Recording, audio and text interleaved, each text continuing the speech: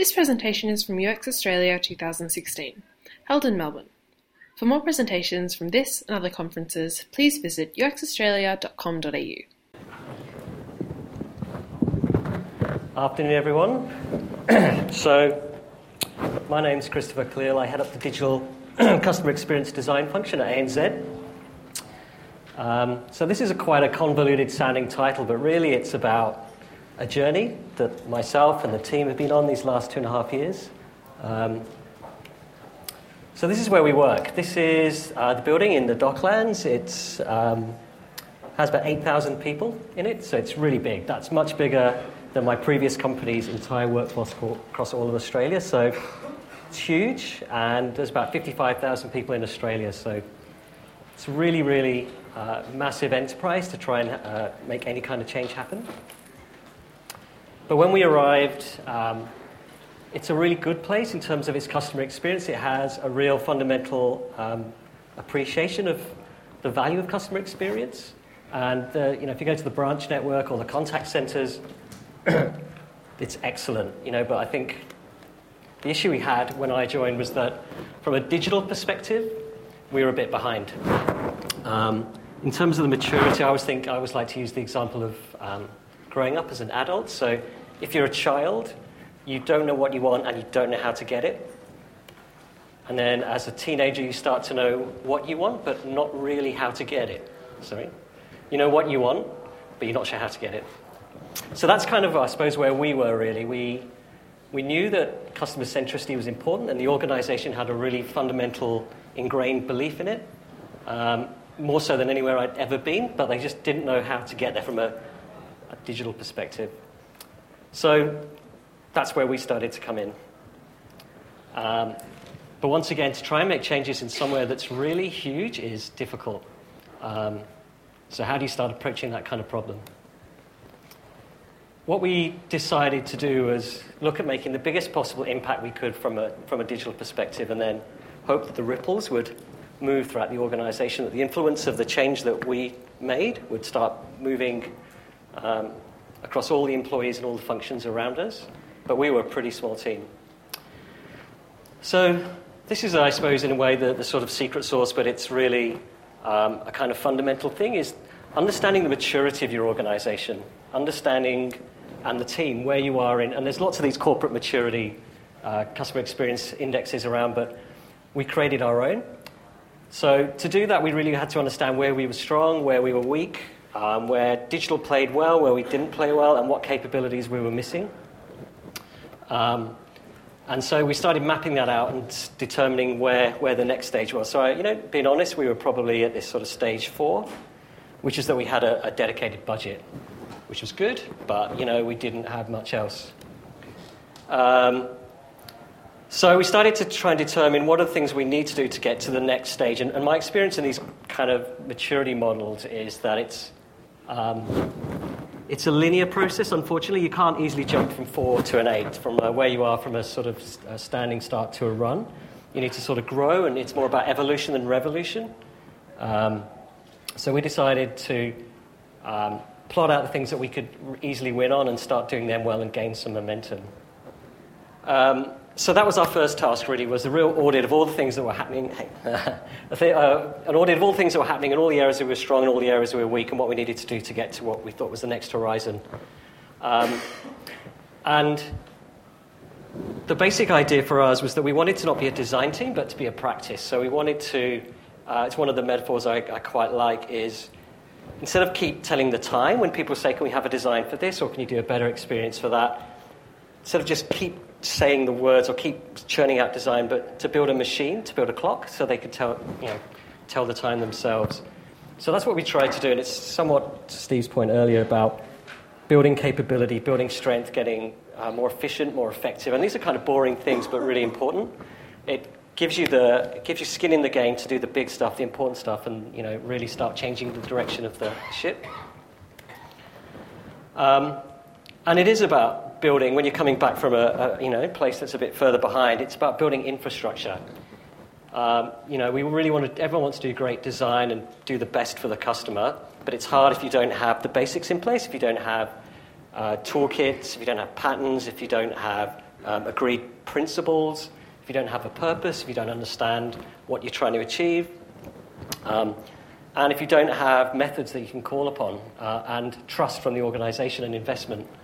So those things need to be built, they need to be earned. So that's where we needed to start. So we worked with this idea of building a practice, and we determined the areas that we needed to win on, and from a CX perspective, and we started building out a research practice, an operations practice, an experience strategy practice, design language practice, all these different verticals that we wanted to build up our strength in. But as always, this kind of, when you're busy, the urgent often trumps the important.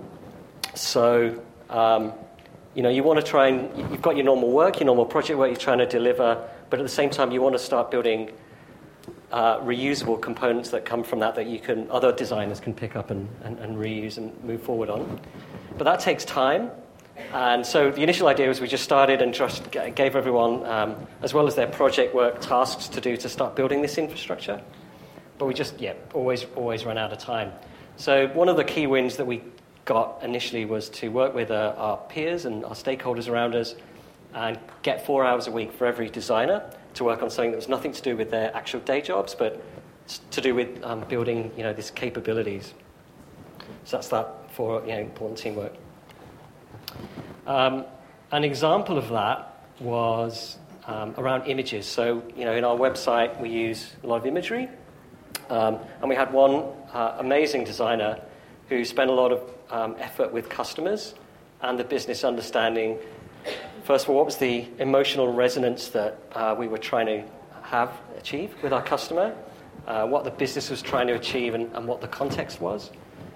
So he went through thousands of images and tons of ideas and tons of iterations and started to build up this, in his mind, framework about how images should be used in different sections or different contexts and people's different emotional states.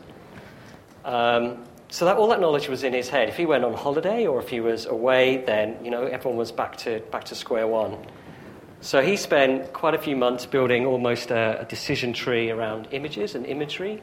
And so we started building this image strategy, which is now, as the team grew and as the organization and digital started to expand, we're all in co-located teams in different buildings, in different floors. So how do you get that consistency, which is important from a customer's perspective?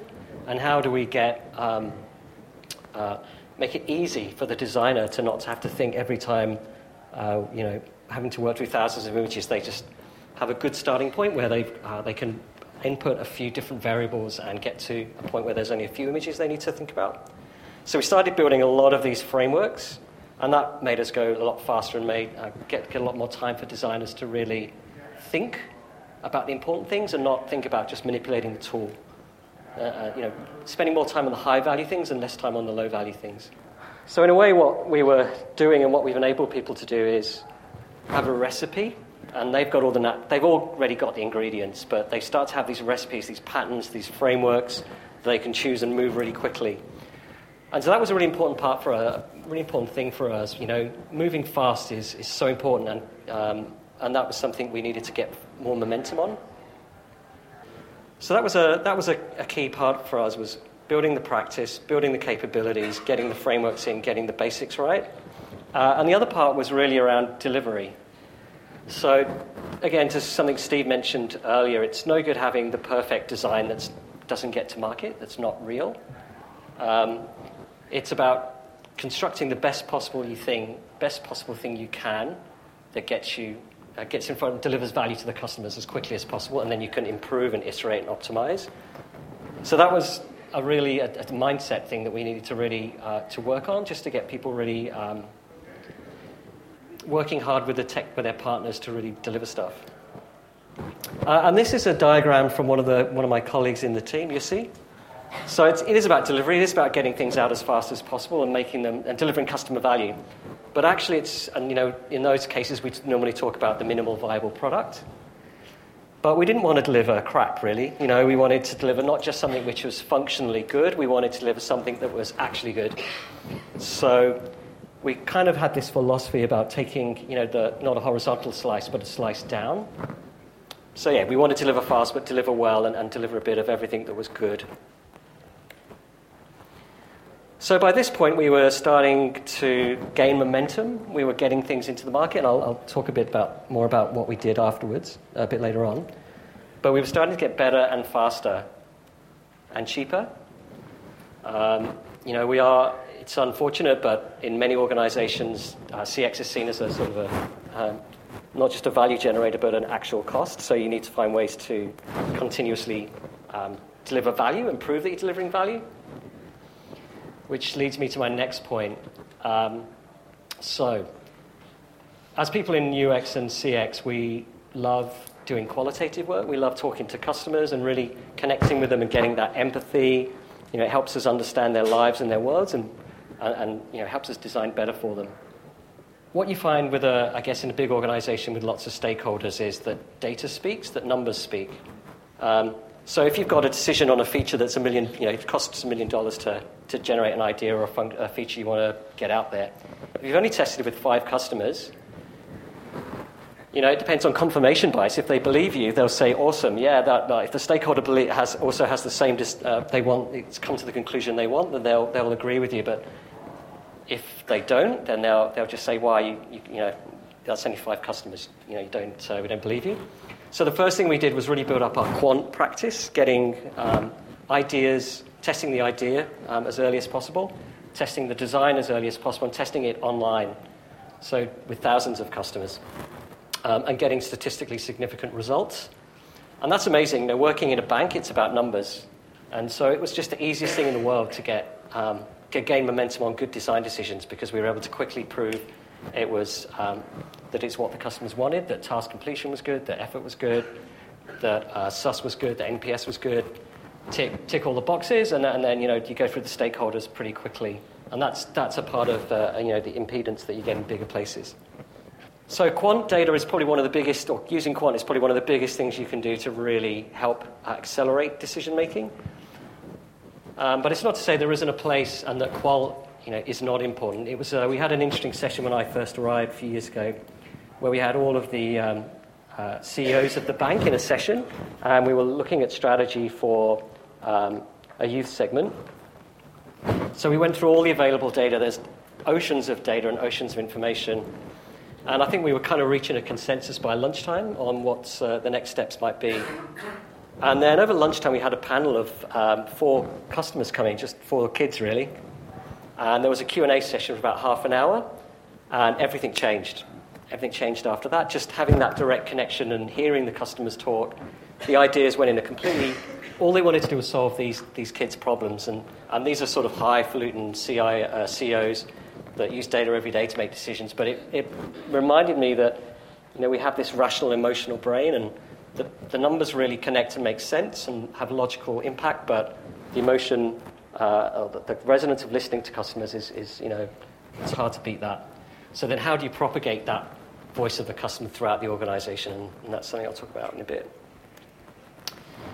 The other point I wanted to make about catalyzing the speed of change and the direction in terms of CX is a sort of a little metaphor that I had in my previous place. I think we had a really good team there, but it's tempting to talk a lot in jargon in UX. We often have service blueprints or ethnographic research, and business doesn't understand that. So for a while they called us Scientologists. We decided we don't want to be Scientologists. We don't want to be seen as too religious, or and we don't want to be seen as too scientific, because both make the smart stakeholders. They're smart and successful because they know what they're talking about. But nothing disenfranchises like talking down to people, or speaking a language they don't understand. That's going to put you back straight away. So simple things. Another thing that was really important for the team and the growth, and that helped accelerate, I guess, our customer experience program and what we were trying to get going in the organization, was however hard we were running, and we were running hard and we were delivering, was that we wanted to keep this culture of and so we had a series of metrics that we were delivering upon, but one that was really important was LOL metrics. And this was something we talked about, like just having laughter and having fun every day. It's hard to design and deliver the best thing you can for the customer when it's not fun to come to work. So that was a really important thing. We just wanted to keep focus on the team. And it was just a real realization to call out to everyone that, doing serious work doesn't mean being serious, and that, you can have fun and don't get hung up on, don't take things too seriously. It's only a job,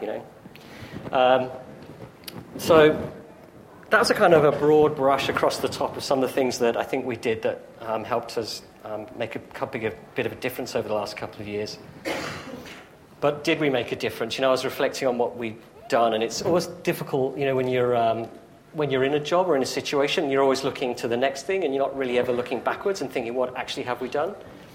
And I think, using some of these techniques of just simple basic things of using quant, connecting in the customer and creating a space for their voice in the business does make a difference.